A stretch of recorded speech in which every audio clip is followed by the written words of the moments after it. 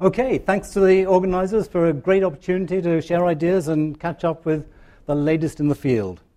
So we've just been hearing one kind of approach, which is based on the hard evidence. And what I want to do is to give another kind of approach to this problem that amazingly we still haven't really sorted out, which is that compared to other animals, we have a problem in identifying this key feature of what it is that characterizes the biology of the species. So if you want to understand a flea, then think about the fact that it survives by eating blood, and dolphins on fish, and giraffes on tree leaves. So what is the fundamental diet of humans? I want to suggest that we get away from some of the traditional thinking to some extent. So traditional thinking, I think of as including these components, that a really important part of the diet is meat, or more generally, stuff that comes from animals. It can be some invertebrates.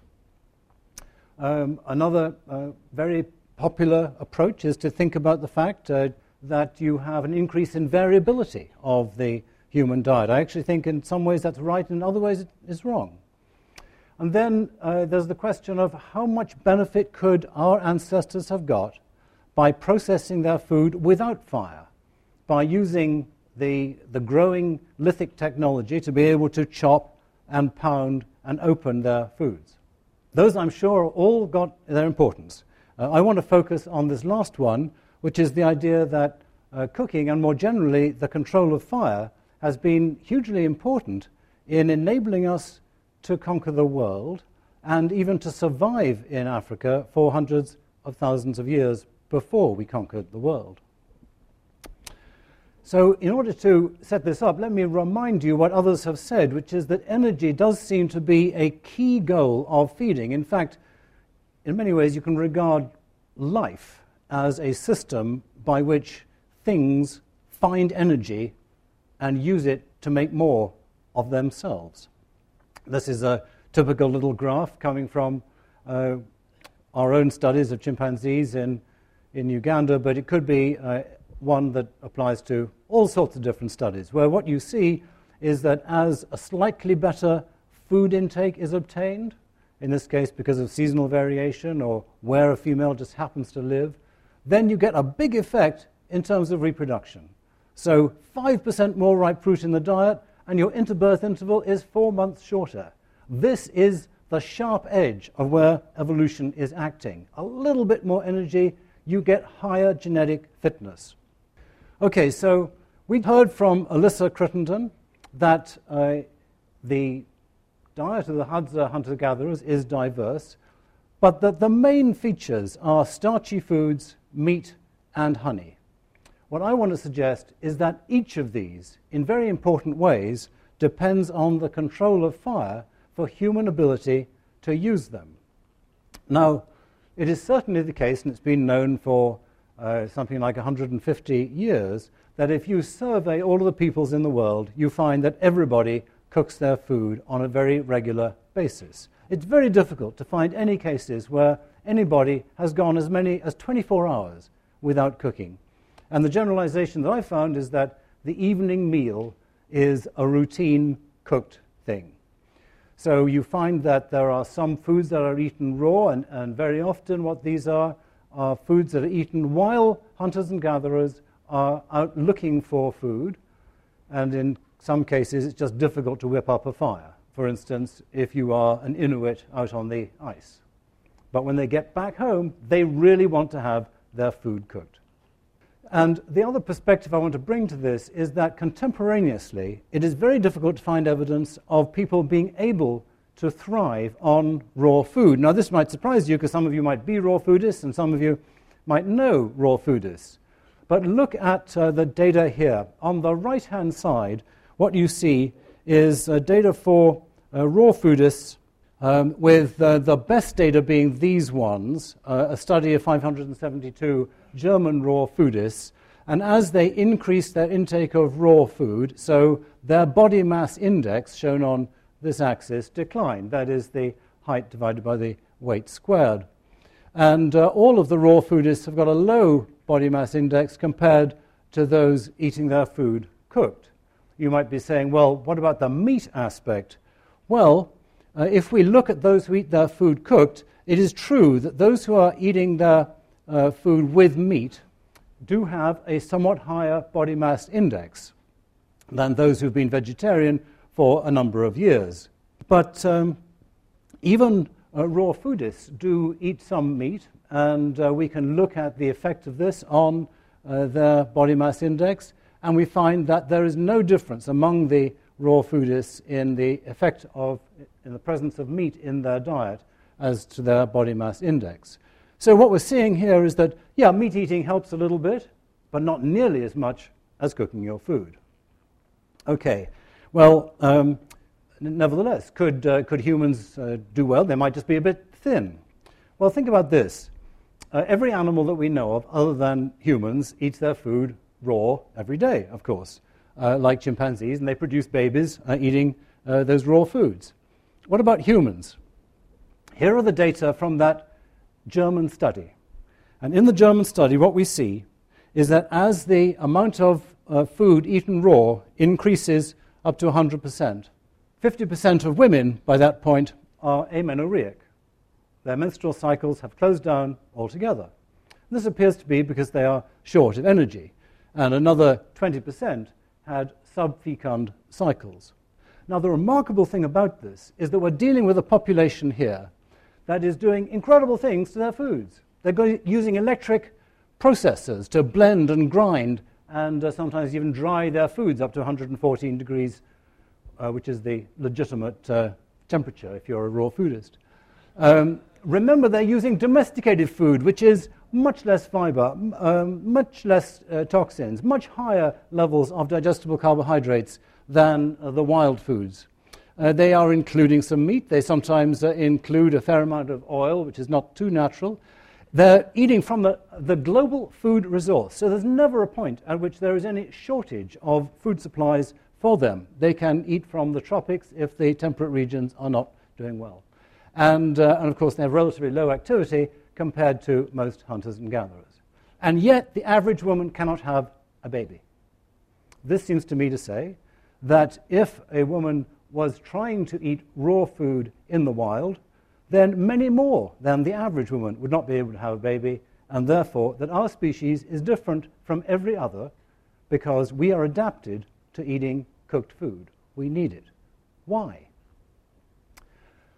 So I'm going to go through quickly the three elements of the food supply, starch, meat, and honey, that Alyssa recognizes as being very important for the Hadza. Now, with starch, we have known for some time that if you cook starch, then it becomes more easily digested. And this graph from 1981 is an example of that, where if people were fed cooked cornstarch versus raw cornstarch, you could see the effect on the change in glucose levels in the blood. They also compared what happens if you actually eat glucose. Well, eating cooked cornstarch has a rise in glucose that is very similar to the effect of eating glucose. So it's very easily digested. The raw cornstarch is not. So this is the difference between a high glycemic food, the cooked, and a low glycemic food, the raw. But the question is, and people often continue to debate this question, is it possible that all this is showing is how quickly the digestion happens, and that in the end, if you followed this curve along for several more hours, that the raw cornstarch would eventually all produce glucose in the blood, and so it would just be a wash. There'd be no difference. So the question is, what happens to the raw starch? Okay, now, here we have a problem. When my colleagues and I first produced a paper about this in 1999, we were told by some people that our idea that cooked starch was more productive of energy than raw was probably wrong, because the raw starch is, in the end, fermented in the large intestine. The microbiome produces short-chain fatty acids from long-chain carbohydrates in the colon. Okay, well, how important is that? The only way to get at this is to understand the difference between fecal digestibility, which is how much of the food is remaining after you look in the feces, compared to ileal digestibility. And the reason is that different digestive processes happen in the small and the large intestine. The way to get at ileal digestibility, the digestibility by the end of the small intestine, is to take advantage of people who, for some medical misfortune, have lost their large intestine. And then the small intestine, the ileum, is brought to the surface of the abdomen and is emptied into a bag, a stoma. So these ileostomy patients allow researchers to see what has happened to food that they've eaten by the time it has gone completely through the small intestine. And this leads to the following data. These, I think, are the entire data set of what we know about the ileal digestibility of human-eaten starch. And what you see, for example, is with a green banana, that if the food is eaten raw, then in the ileostomy patients, you find that only 47% of it has been digested. 53% comes through undigested to the end of the small intestine. Whereas if it's cooked, 99% comes through, 99% is digested, and only 1.2% comes through. So these are big differences. Now, what do we make of these? Well, now the problem is the food that goes into the large intestine, what happens to it? We don't know. You might find that there's nothing left when you look in the feces. Okay, it's all been fermented, broken down by the bacteria. But how many of those short-chain fatty acids cross the gut wall to be used by us, and how many remain with the bacteria to be used only by the bacteria? The current estimate is 50%. Anything where the estimate is 50% means you just don't know. But there is a bit of logic behind the 50%, so if we say the 50%, then this leads to a median 30% increase in digestibility of the carbohydrates as a result of being eaten cooked compared to raw. And recently, in our lab, Rachel Carmody has led the first experiment to find out in a mammal what is the effect on net energy gain of eating your food cooked. And this is what she finds. Comparing the effects of eating cooked or pounded. So these sweet potatoes are eaten raw and whole, these are eaten raw and pounded, these are eaten cooked and whole, and these are eaten cooked and pounded. And you see the difference. When they're cooked, then they maintain body weight. When they're raw, they don't. Cooked starch gave these mice more energy than when it was eaten raw. So that's starch. What about meat? She did the same experiment with meat with the same results. The mice eating cooked flourished. The mice eating raw did much more poorly. You might think this is incredibly artificial, and it sort of is, but mice can live on meat for quite a long time, and there are disgusting accounts of mice getting into the bodies of nestling albatrosses in the South Atlantic, where they live for some time. They kind of make a hole in there and nest in there and eat them for several days. Why is it that cooking meat should be a good thing? And you look at the textbooks, you often find it's a bad thing for energy because there are dripping losses. Okay, well, you can try and minimize the dripping losses, but the basic reason seems to be that there is going to be denaturation.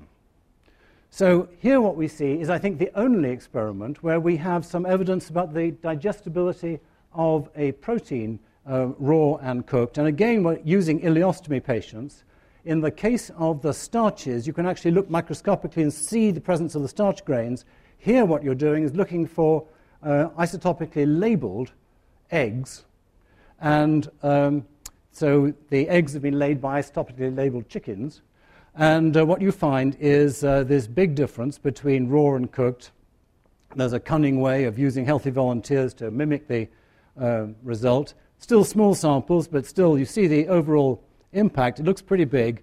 And here, as far as I think it's fair to say, the latest data show, we can use this as a direct readout of the increase in energy, because the proteins that go into the large intestine do not have energetic significance for the body. Now again, there's a little bit of debate about this, and it may turn out that there is some, in which case we'll have to change these figures. But anyway, they're not much help for meat because these are eggs. And no one has yet done a meat experiment where we can see directly the effect of cooking on the bioavailability, digestibility of the protein. But another effect does look important too, and that is that one of the effects of cooking is to increase the softness of the food. Many of you will be better cooks than I. In fact, all of you will be better cooks than I am, probably.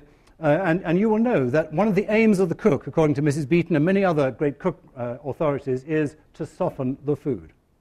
And think about your Thanksgiving dinners. It's all incredibly soft. It does this routinely with all foods.